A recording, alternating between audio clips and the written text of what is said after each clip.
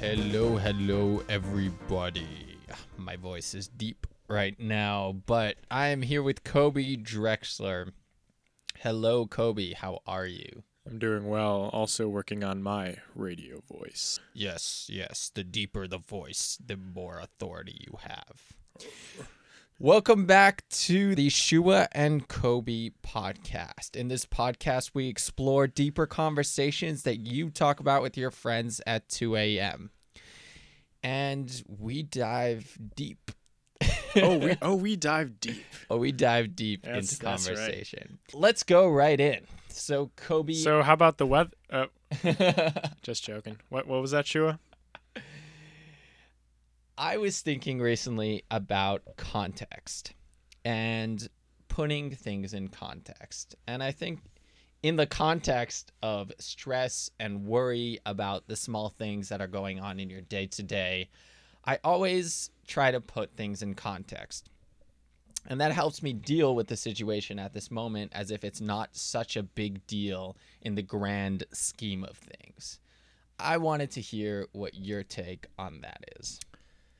So I have a strong memory from camp. I was talking to one of my friends who was very upset about something that felt ultimately minor in the scheme of things to me, and I told him, I'll I won't mention his name, but person X, this doesn't really matter. If you think of this 50 years from now, is this going to be a big deal?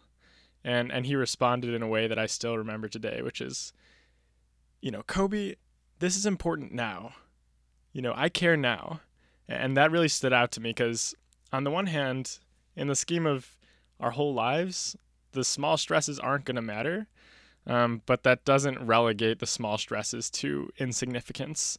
And there is value in putting things into context, but also not every situation should be judged by the larger context of your whole life. Things that matter right now are important, even if they won't matter to us in 50 years.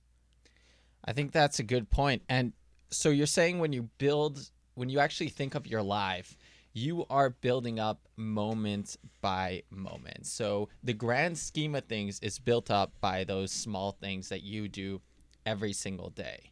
But I think where this does come into relevance is during that exam, when you are not present because you're worrying so much about your exam, you're worried so much about your project and you want to get an A+ or you get a B and you're just beating yourself up and it's affecting how you react to people. It's affecting your relationships. And I think at that point, it is good to put that in perspective and say, you know what? I did give it my best shot, but it didn't work out. And in the grand scheme of things, that will not affect my life. I'm going to push back on that a little bit. I think when I'm taking an exam, what I need is not perspective on what this exam will mean in 50 years. What I need is to be really grounded in what I'm doing and really focused on the problem. So I think both sides of the spectrum are negative in that if I'm worrying about my performance and how I'm going to do, that's going to affect me adversely. And if I'm not worrying, because ultimately what is one test in a life, then I'm also not going to be focused enough to answer the problems and really to dive in. I think that ties into being present. And when you're looking at that exam and you're studying incredibly hard for it and you're putting in all your effort, and like you said, you really need to be focused on solving the problem, but there's that overarching stress and worry that is going to be there. And I'm not touching on the point of not working hard or not putting everything you have into the exam, but building this schema of how important that exam is and it affecting you so much that you're emotionally 100% tied into this exam. And I see that a lot because that's how you're measured. That's the only feedback you're getting here in college. You're getting those grades. You're not getting feedback on your personal performance. You're not getting feedback on your mental health. You're not getting feedback on the relationships you built. And I think those are all part of your report card. But when you allocate too much to that report card, to those grades, it will hurt in those other parts that I think are part of your life And in the grand scheme of things, those things matter just as much. So, what do you think about the whole system of grades as an incentive for learning? I think it's a great incentive, but you do have to put in your own logic and think of yourself as a whole. Because, again, like I said, your relationships, the people you meet, the type of person you are, your mental health, your physical health, all those should be graded personally by you. So grades is just one aspect that's important. And grades are not a direct link to any sort of success or any sort of personal growth. It's just a step. It's an incentive that is built in. But I wish there was more grading systems, especially harsh grading on those other aspects of life. Having those grades helps you really know where you are. At the end of the semester, you know where you are, not just for yourself, but a lot of times relative to other people. You know how much you have a grasp on the material. Some may argue and say it's how well you do in tests. I have a hard time with time. And even if I know everything so well, I do need a lot of time. And so that affects my grade, but that's part of school. That's the game. That's measuring my knowledge. And that's a different measure of really my thinking process and my brain power. And if I work hard enough, maybe I can get a lot faster. It's just an excuse. So I think the grading system really does work in measuring holistically how much you understand the information and how much you can repeat it and express it on the paper. Yeah. Sometimes I wonder if the grading system should be more relative to the individual, sort of measuring progress rather than absolute knowledge. Because it seems to me that's more of what learning is. It's not about reaching a certain level of knowledge. It's about that process of moving from not knowing to knowing, and that happens in stages, right? So the test of learning shouldn't be how much you know, but of sort of the derivative of how much you've been learning. I'm not exactly sure how that would be formulated into a grading system that would be deemed equitable by everyone, but I think it's an idea that should somehow be reflected in the system to encourage the progress rather than the absolute level of knowledge. That's interesting. How would you measure that progress of going from not knowing to knowing? How would you measure that derivative? Or can you think of anything that would be able to measure that? Yeah, I mean, it is kind of tricky because in a classroom setting with one teacher, you can't exactly create customizable courses for each individual. But I think often in writing courses, teachers are good at this and kind of looking at each student's paper individually and comparing a student's paper to their previous paper and seeing, did they improve the mistakes that they had in the first one? Did they expand upon their ideas in a way that I didn't see in the last paper? So that's definitely one area that I think teachers do a good job of that. Yeah, absolutely. And I see that a lot in the more creative classes that I've been taking. In my public speaking class, it's the same thing. I'm measured based on the feedback he gave me from my last speech. And I think that's been incredibly useful for me, and I've improved dramatically. But as schooling as a whole, for those generic subjects like math, calculus, is the classroom the best way to do it? Or do you think it's just a system that was built in place and it's so ingrained in culture that we can't let it go? What's the best way to transfer knowledge? Is the classroom setting of a teacher with multiple students for an hour, for a semester? Is that time frame? Is this school system, do you think, a good and the best way we have to transfer information and to give education to people? Or, in my opinion, which I'll expand on after I hear what you have to say, is it just something that was kind of path dependency? So these certificates kind of created a system where we're kind of stuck with this old-fashioned type of teaching method, especially since a lot of this stuff you can learn on Khan Academy, or you can learn online. Or in one of my classes, actually, he just played a YouTube video for the entire class, because the YouTube video explains it better than him. So why is there not just like a centralized teaching system going on? I don't know. Why do you think that kids don't just stay home and watch Khan Academy instead of going to school? I think it's a discipline thing. I think what really is being taught is teaching kids to sit down and focus, to not fight, to come on time, even though I don't know if I learned that as well. But that's really what you're learning, to keep to a schedule, to keep to a routine, and that's really a lot of the value. The problem is that a lot of kids can't do that, and I've seen a lot of kids and then they are, I'm not going to get into the whole argument, but there's a lot of medication dealing with something that I don't think is necessarily wrong. It's just the classroom setting is not the best way for them to learn. I agree. There is this inherent limitation to the classroom setting, in that everyone is a slightly different type of learner. And when you put all sorts of different types of learners in one room with one teacher and one curriculum, it's really hard to specifically focus on what each student needs to best learn the material. And certain good teachers can do that and build environments that allows different students to help each other learn. But it is really tough, for sure. Yeah, I think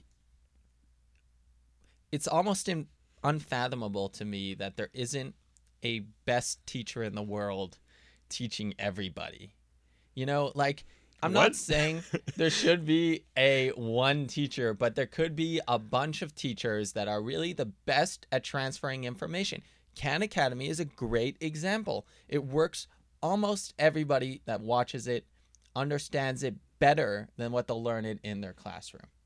All hail Sal Khan. Is that the takeaway of this podcast?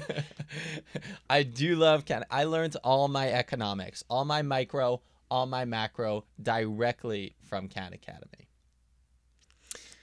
Yeah, the one caution I have with those online resources is I think they cater to a shrinking attention span in a way that reinforces habits of, I'm trying to get information, and if I don't get it in a solid 5-minute chunk with clear drawings, then I'm not going to learn it. Because really economics is much deeper than what they talk about in a series of 15 Khan Academy videos. And what we want to learn is not economics per se. Like, we want to learn economics, but in the process, how to teach ourselves and how to really delve into the weeds of the material, and not just on the surface what's been polished and prettied up for a video with drawings. I think we will disagree on that. Okay. I think you can definitely understand the depth of it in a better way in 10 minutes than you can with an hour with a bad teacher. And we've all had those bad teachers where you just have no idea what they're saying, but then you read their slides and you're like, oh, now I get it. I've had those teachers. I don't know if you have. But I want to transition a little bit and talk a little bit about that shrinking attention span. I don't know if there is that actual epidemic going on, or not epidemic, but situation happening where people are losing their attention span. I think it's happening in some segments, but as we've touched on before, Game of Thrones is becoming longer. It's a complex series going into deep narratives, and it does require a lot of learning. The books are incredibly popular. Long-form podcasts like this one are becoming incredibly popular. The top podcasts are 2-hour long, going into really complex, deep thoughts. I think, and I'm going to throw in Jordan Peterson, who is a Canadian professor, a little bit controversial, but he started this movement of long-form conversation and this idea that media is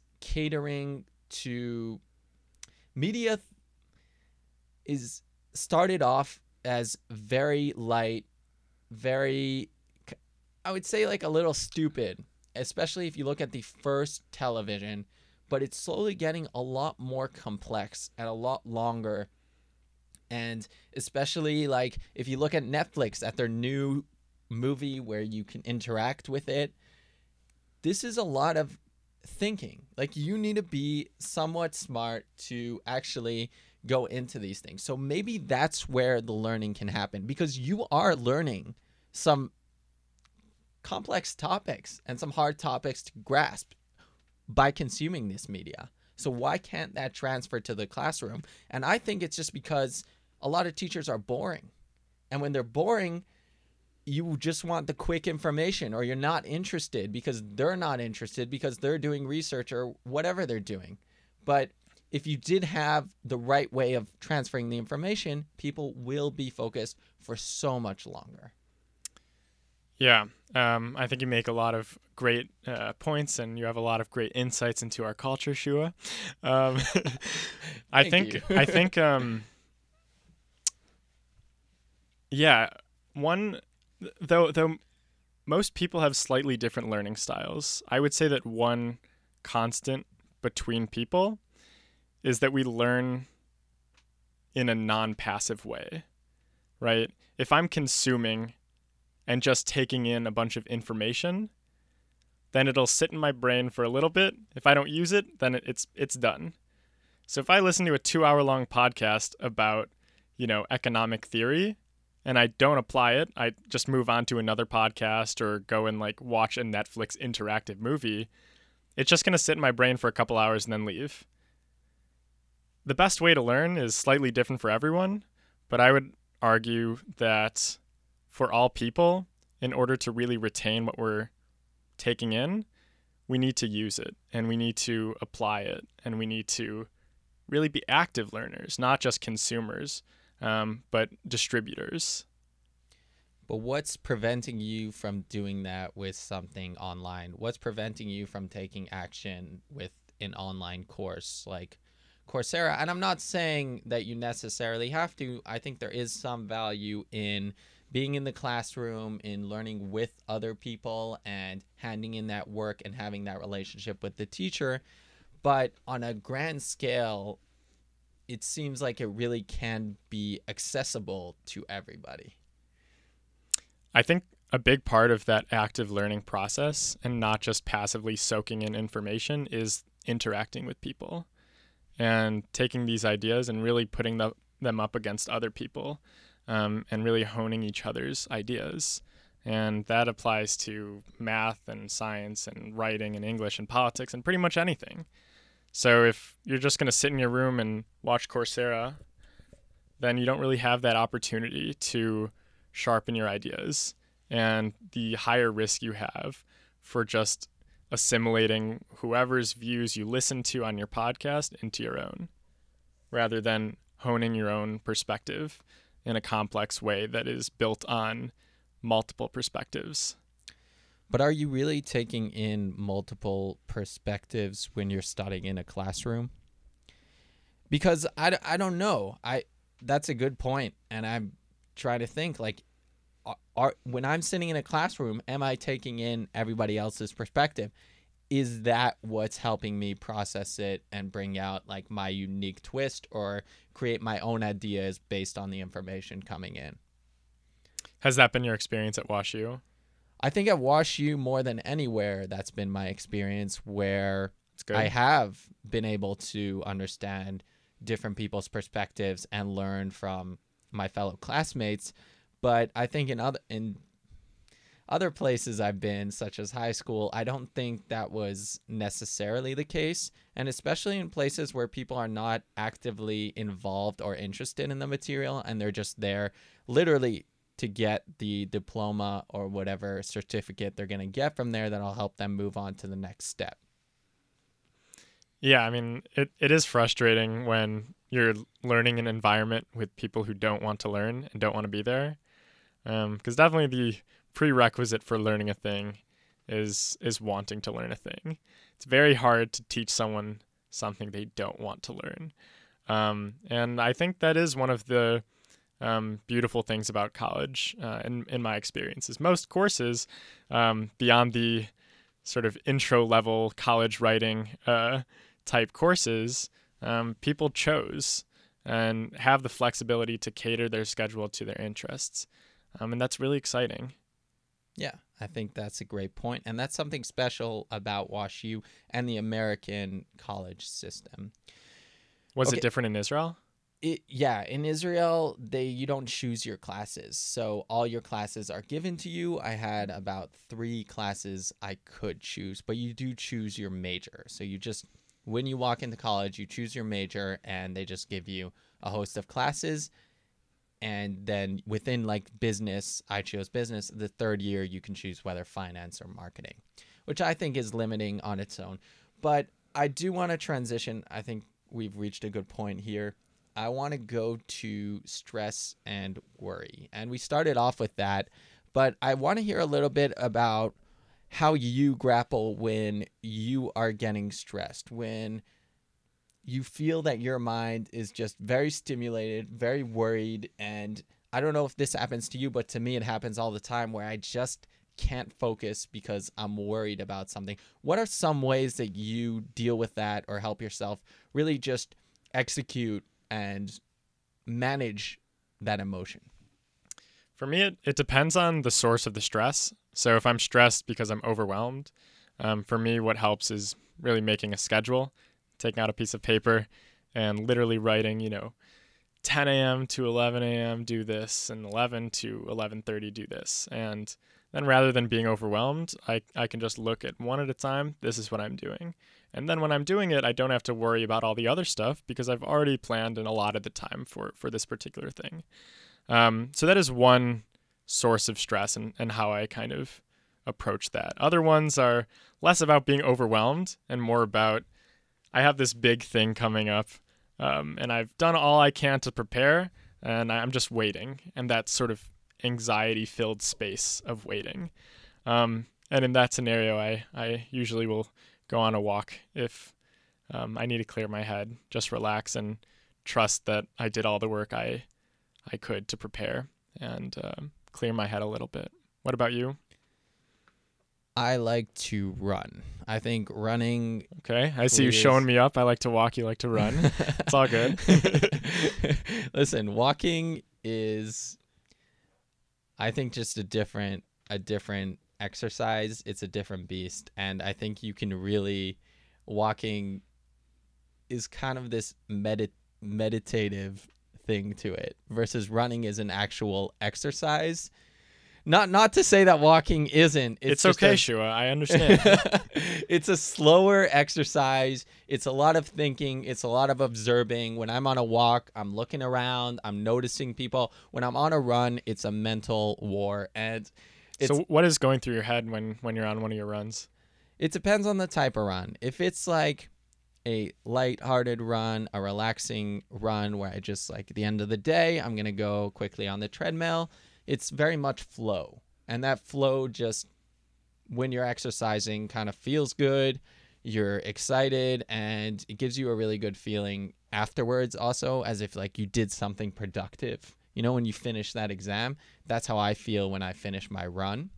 But sometimes it's really about pushing yourself. And in those times, it's really how far can I push myself? How much discomfort can I handle at this moment? And sometimes I'll take out the music while I'm running and see like at what point is my brain just like, all right, that's enough. Now I don't do it in like a dangerous way. I do it in very like step by step and like I've been running for a while, but that's some things that I do.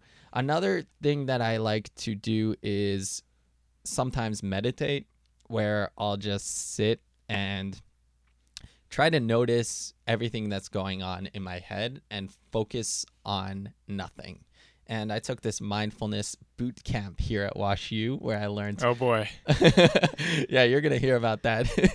Where I learned a little bit on how to do that and practice that with a bunch of other people. Check it out. I think there's advertisements. It happens, I think, once a month. Huge fan. But it really helps you kind of clear your mind from the stress. But again, it also depends on the type of stress. If I'm really overwhelmed, I need to go on a run, versus if I'm just like stressed about something major or something big, I will do meditation. Yeah, I'm thinking back to high school. I was on the cross country team sophomore and junior year.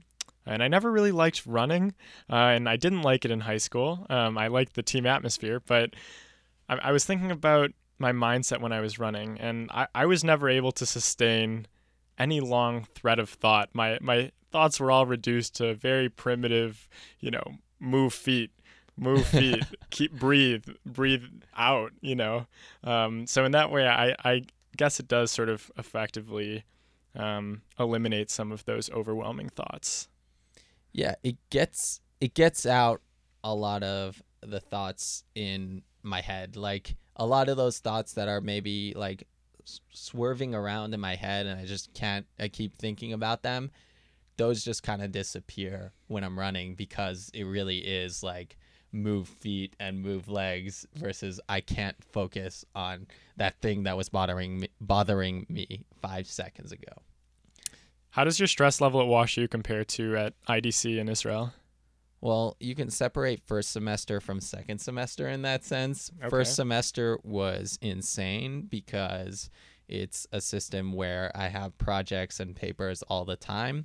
And second semester has been incredibly chill because I started focusing on other stuff. Not to say I don't put a lot of work into my studies, but I think I really put in a different mindset to it. And I really look at it as trying to get the most out of the classes versus compete for grades and, measure myself based on how I do the test. And again, going back to what I said in the beginning, I think the tests are a good measure, but at this point, because I'm an exchange student and all my classes are pass fail, competing for that pass. I'm competing for that pass, and most of the teachers are really nice in the sense that they will explain to me the knowledge and I can talk to them and really relate to them, but I'm really not competing for those extra 10, 15 points. Cool. Yeah. Cool.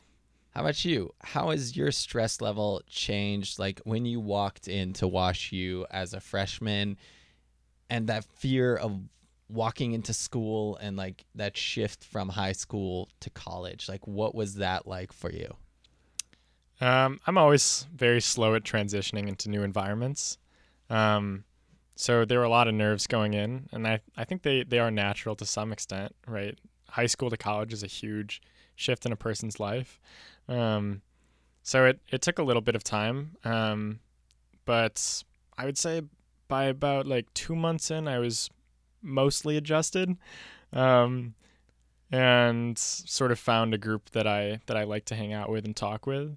And once I had that, then that's sort of a nice stable base to fall back on when different things come up that stress you out or worry you.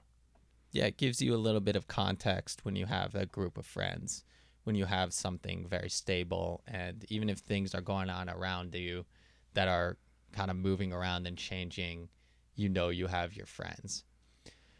But academically, what was it like? Like, what was it like walking into your first classes and getting those exams? And adding on to that, when did you decide what you wanted to study, and how did that come about? Yeah, I think there were a few differences between classes in high school and college. First of all, the realization that I don't have to go and I can be a little late. I do go, and I try not to be late, but that was one difference. And other than that, I would say the huge chunk of a grade that every test represents, that, failing one test can really affect your entire performance, which is a lot more pressure than a test in high school.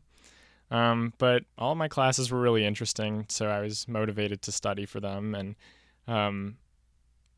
found some people to study with, and it wasn't too much of an academic overhaul coming from high school to college. Did you come with anybody you knew? I knew a couple of people, enough to have at least a couple people to kind of talk with about the transition period. But I definitely didn't confine myself to just hanging out with them.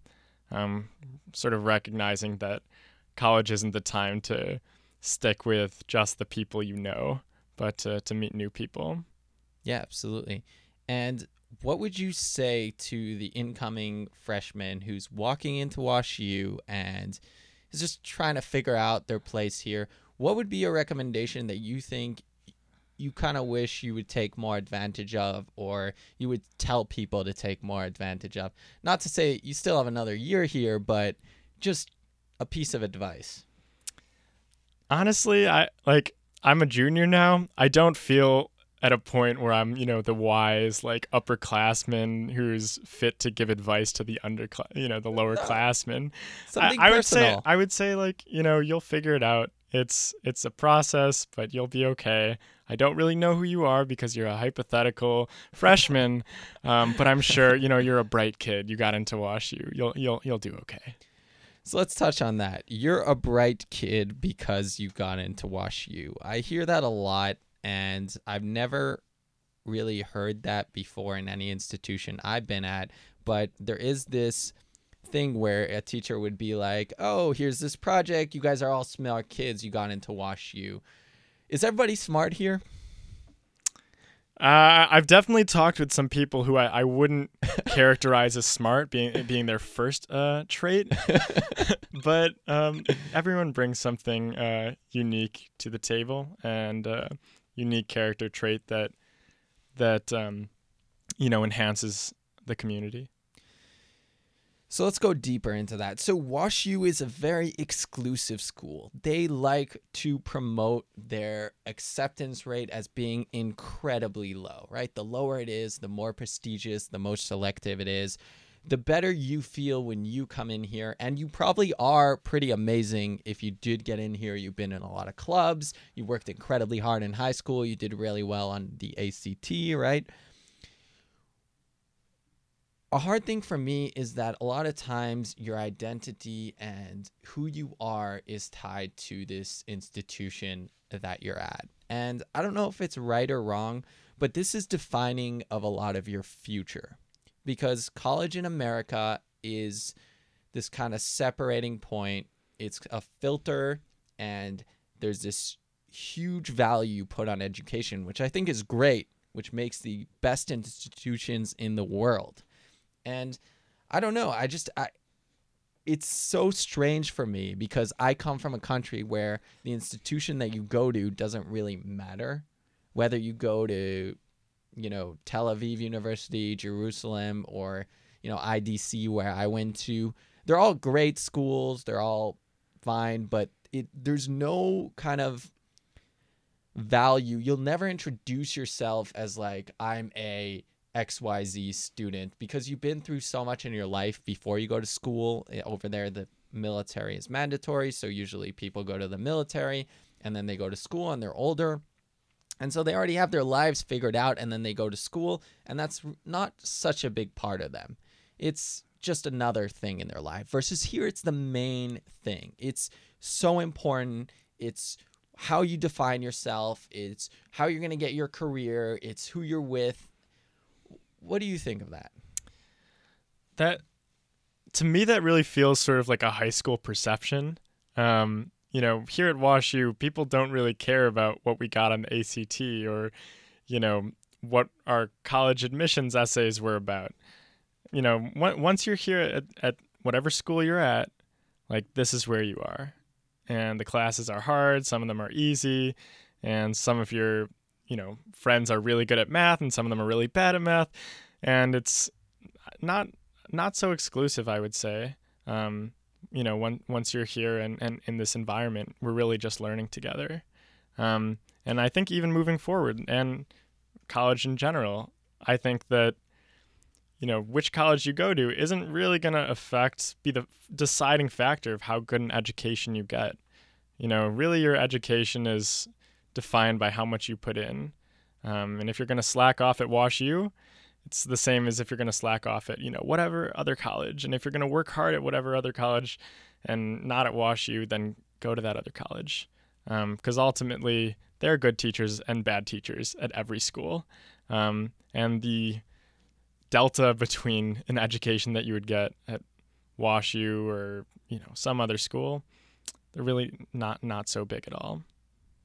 I think that's a very good point. And I wasn't saying that like people are comparing or that people here are not, they very exclusive. People here are the nicest people I've met. And every single person I talk to is really the most, personable, the most welcoming, and the nicest people I like really have ever met.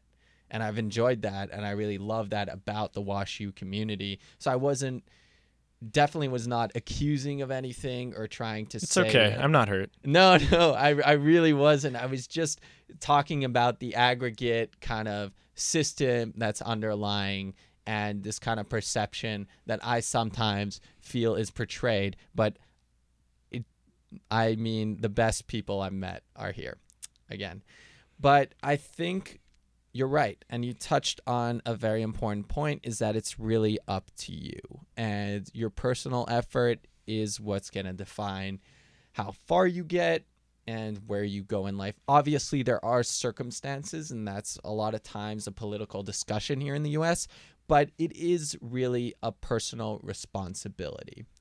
And I think, like you were saying, it's not the institution. The delta isn't so big, but I think at WashU, you have these incredible resources available. And that is a huge advantage because, I don't know, I find it that it's really been a different type of education for me here. I've learned a ton here in a way faster pace than I have previously.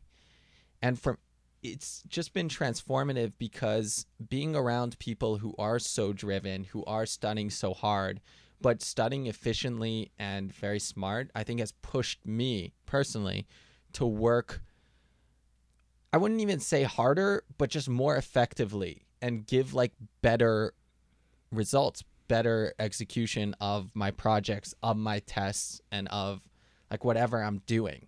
And I think that's something that does stand out for WashU and does stand out for certain institutions. But I think ultimately, like, it definitely doesn't define you. And that's what really my point is that it's up to what you do and what you make of it. And it's your perception that really matters. And that's a hard thing to do because sometimes you're kind of stuck in this, how the system is or how the rankings or all that. And I never buy those rankings, by the way. Like all these national rankings of like, oh, like so-and-so school has like the 5th best food. It's like, how, like what study was that? Like who went and like objectively ate every, food at every college and is like, you know what? Like, I think like Cornell has the 5th best food. Like, I don't know. I've always been really skeptical of those. But the food, no, I'm not talking about the food ranking. I'm talking about the university rankings on, I don't know, Forbes or US News or whatever colleges do tout as their like most prized awards. Sometimes even that though, like how do you judge a school for its, Some of them are like employability. I know at IDC, for example, it's one of the best for how the students like the school. So their perception of how the school like helps them comes like gives them a good education, balances. Like, so were you ever asked about that? Yeah, we fill out surveys. Oh, okay, that's good. Yeah, you guys don't fill out surveys? I have not. Maybe someone gave it to me and asked nicely and I was busy. I don't know. Yeah, I don't know how the rankings go exactly in the US, but I don't know. It's just an interesting point. But I want to get touch down on identity. So when who are you? And that's like obviously the most generic, deep question. But I sometimes think when I like introduce myself, like I'm introducing myself as like my name and then like my favorite color and a fun fact about me. But then I kind of think that's pretty much it. That's all there is to me, right? Well, sometimes my pronouns too. But it really, what does that say about you? I don't even know, but sometimes I can see somebody in a group and say like, "Hey, I feel like I somewhat know them." You know, when they do say that fun fact and they make it into this longer story and they put it in context and maybe they joke around with a friend, you can see something about them. But I don't know, it's just an interesting thought. Yeah, I mean, I personally despise icebreakers, and I think it's an atrocious way to get introduced to someone, because it's really this sort of like weird framework for like who can come up with the wittiest comment for like what's your favorite ice cream, which is like okay. So for me, like the best sort of introduction to a person is to do an activity together, go on a hike, play a board game, whatever. Because we're not defined by really the labels that we give ourselves or that other people give us. I think who we are comes out more in our behavior when we're doing something together. So if you're trying to get to know someone, like do something fun rather than telling them what, ice cream you like and trying to be witty about that. Well, usually what follows the icebreaker is some sort of game, right? Oh, like another sort of Yeah. icebreaker game. Yeah, like those are kind of trying to create activities from it. Does that make sense? Yeah, I guess we just have to come up with good activities because a lot of those are absolute garbage. But sorry, I filled my rant time. You can take the mic back. I think that's a good point, is that doing an activity with somebody. And Dan Ariely, who is an Israeli psychologist, not a psychologist, he's an academic in psychology. And he really says that if you want to know whether you really like somebody, go like whitewater rafting with them or something, and then see how they respond under like pressure, Wow, that is high stakes. I wouldn't do it on the first date, but I don't know. I think it's a fun activity. Like, you want to be my friend? Let me see you on the raft. Get up there. Yeah. So let's talk about relationships in general. There's a different dynamic here in relationships, between in Israel where I come from. I come from a very religious Orthodox background, modern Orthodox, where a lot of my friends started dating in high school and they had their high school sweetheart and they're going to marry them. And they go along for a couple of years and they don't touch each other because that's what the Bible says. And then they get Does married. the Bible say that? Depends who you ask, but okay. Certain rabbis say that. The rabbis of the modern Orthodox community. Certain rabbis say that the Torah implicitly says between the lines that a man cannot touch a woman. No, okay. It says that you will become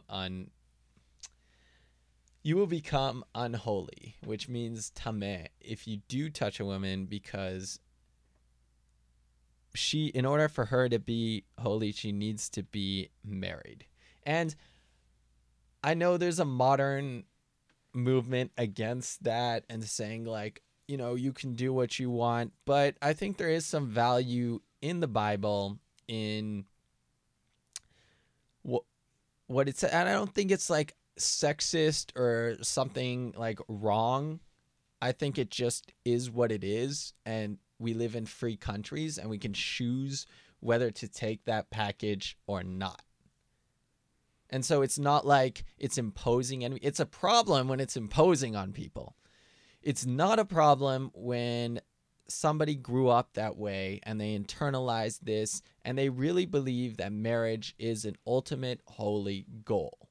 And you know what? Maybe it won't give them the most career advancement. Maybe it won't be the, best thing. But who says career is like the best thing for a person? I don't know. If I could, I would want to be with my kids or my family as much as I can. And I wouldn't want a career. But I don't know. These are just things that I find, themes that I find that are very, sometimes a little bit against religion and claiming like they're not progressive, they're not modern. And I don't think that's inherently bad. It's not inherently bad to not be modern, or you think these aren't inherently not modern? I think these are not inherently negative ideas. and progressivism is a good idea for some people, and if you believe in it, it's really great. And a lot of the terms saying like progress and progressive and a lot of these terms I don't think are necessarily perfect, and a lot of the other ideas I think do have some value, and they really work for the people that follow them. For some people they don't, and for those people it's terrible a lot of times, and if it's imposed, it's a lot of corruption. That's horrible. But inherently, I've seen communities that thrive under these systems, and modernity, right? Modernity? Yeah. Modernity and progressive ideas would not work, and they would actually turn out negatively for them. Does that make sense? Yeah, no, I hear what you're saying. And I think the fact that a system of beliefs and rituals is effective at sustaining a community with meaning right now isn't a perfect indication that this is an absolutely perfect system. It just means that it works right now. And I think one of the aspects of Judaism that I find meaningful is its emphasis on questioning. And we're not satisfied as just accepting things as they are, no matter what. We're always going to kind of push back and question, and realizing that process of questioning makes ultimately our beliefs stronger, whatever those end up being. Have you ever studied the Talmud? I've dabbled. You've dabbled? So yeah, the Talmud is a Jewish text where literally all they do is question. They have a set of rules where ancient rabbis, the more ancient you are, the more authority you have in interpreting the actual text of the Bible. And it just depicts detail by detail their arguments in their little synagogues at the time. And it goes so complex that it's almost very, very detailed law written down. And there's no conclusion. It's just arguing and questioning for the sake of arguing. Do you think it is for the sake of arguing? I think it really is understanding the thought process, because when you go to the thing in the Bible, you can literally find the entire thought process of the rabbi's interpretation of it. So the ultimate, halakha, which is the ultimate commandment and the ultimate observance that you do depending on who you are, whether you're conservative or orthodox, you can see the entire thought process behind it. And I think that is incredibly valuable, because otherwise you would just go and say, like, how'd we get to this? But I can say, hey, I literally have a list of the argument of what happened and how they got to it and what rules they followed. Yeah, I definitely don't think it's argument for the sake of argument, which is a sort of destructive medium, in my opinion. But really, it's arguing to flesh out each other's opinions and really to sharpen everyone's points. And transparently laying out that process is something really cool to watch. Yeah, and I think in Judaism, there is this sort of argument, kind of idealization of argument, where in many of my classes in high school, I went to an Orthodox high school, and we had these hour-long sessions where all we were supposed to do was sit and do something called chavruta, but the real goal was just to argue the Talmud, which is just arguments, in order to understand it better. But there were two levels. One was understanding it on the surface, so covering the most, and the other was understanding it in depth, which was called iyun. And in the surface level, we were tasked with just like taking these incredibly complex things and just coming to some sort of conclusion on them very quickly. And with a friend, you're supposed to sit with a friend and just study it. It's in a completely different language. It's not in Hebrew. It's in Aramaic mixed with Hebrew, and there's very complex interpretations. Versus in iyun, we were supposed to go incredibly in depth and get interpretations of the arguments by later rabbis. And that was what I thought was interesting, because there was no ultimate answer, because the teacher would come up and say, like, this is the understanding of it, these are the basic principles, but then another time he'll say you can also understand it this way. So I'm wondering if you think this pair learning structure, the chavruta, is something that could be applied to secular studies in universities or, elementary schools and so on. I think in subjects where there is a lot of argument about the exact interpretation, and there's a lot of depth to it and a lot of factors where people can grasp it somewhat. So maybe in law there could be this sort of argument, but I think it's unique to the Talmud having such complexity and such depth and such rules that makes it able to have that chavruta, because you don't really study chavruta. I never had in high school studying chavruta in that way for the sake of argument other than the Talmud.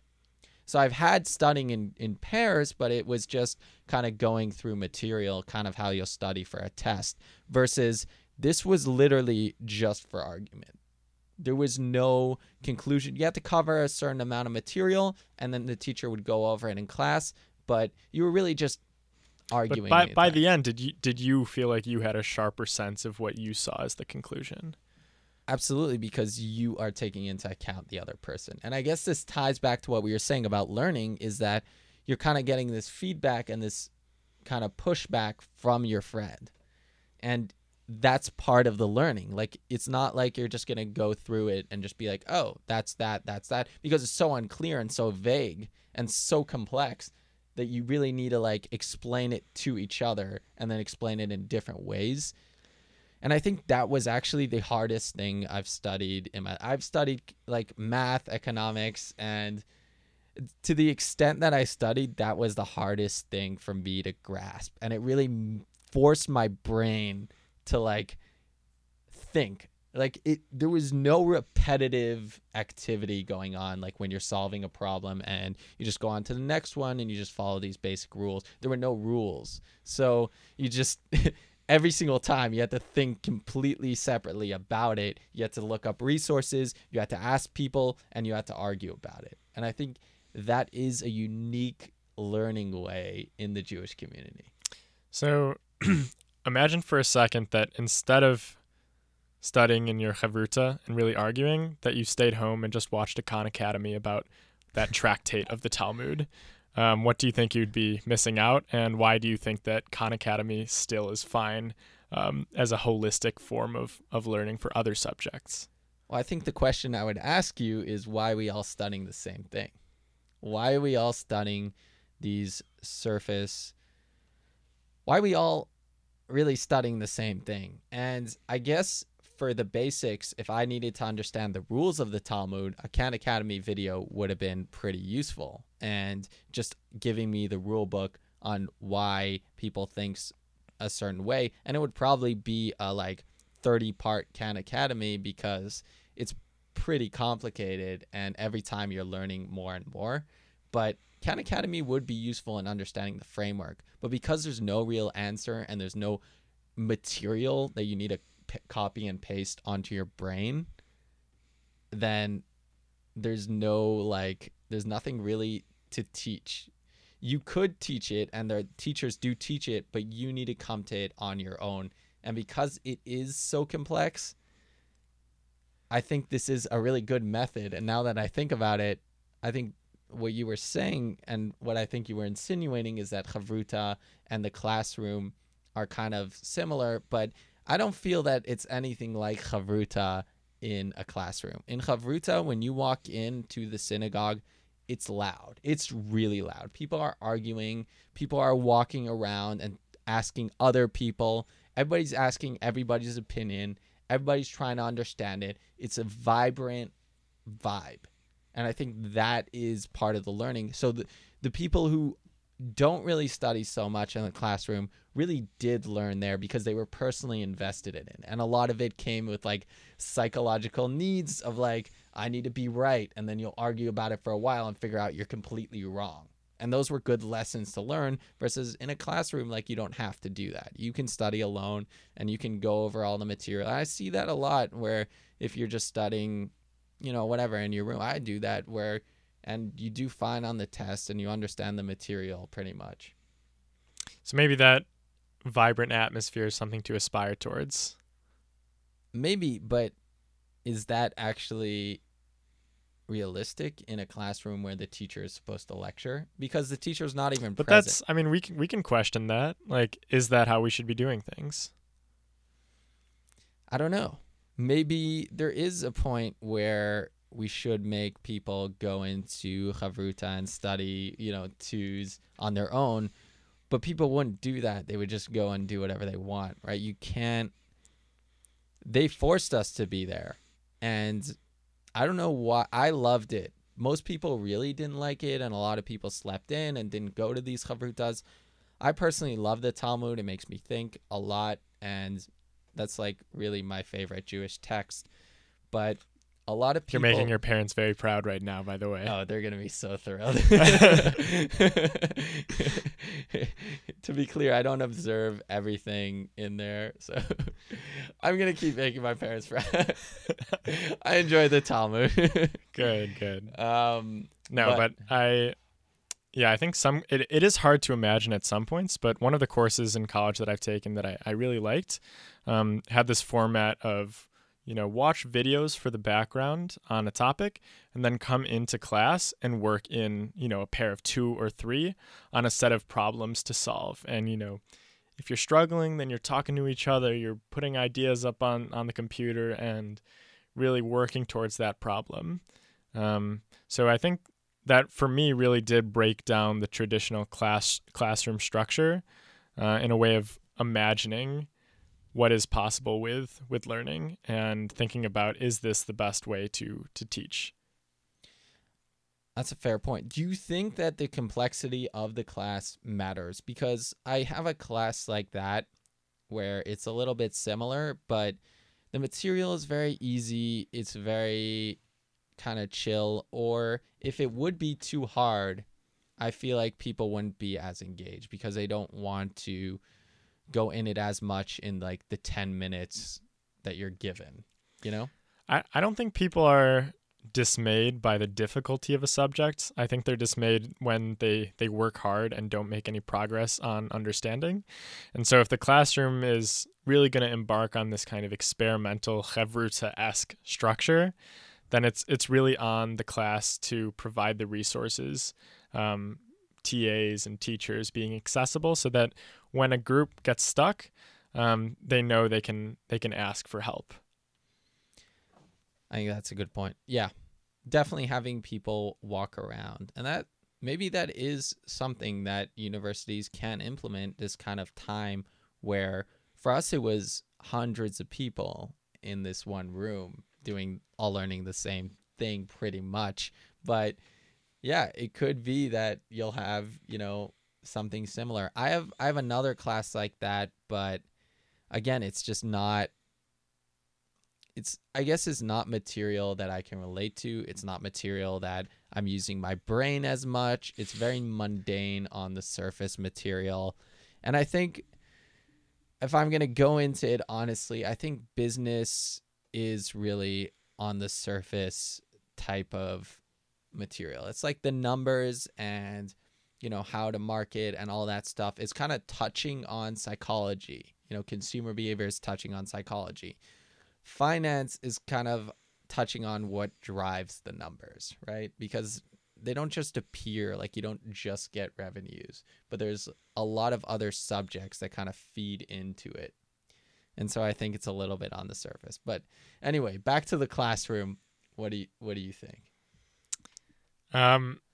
Yeah, I mean, I think that like it's a really exciting image that you painted of that vibrant setting of learning. And I think it might not work in all subjects and in all classroom settings, but I think it definitely is something to aspire towards, and at least to try out. I don't know if there's so much harm in trying it out and seeing if it's effective, and when it's not kind of analyzing where it fell short and trying to address those problems. I think that's a great point. And I think that's a good ending spot, talking about education, talking about that chavruta, and maybe even possibly giving it a shot at some point. You know, you said your class, you enjoyed it. So thank you all for listening to the Shua and Kobe podcast. This is our second part of the podcast. It's our second episode, and we are so excited you stayed this long. Wow, we are going on an hour. So before we leave, I want to give a word from our sponsor.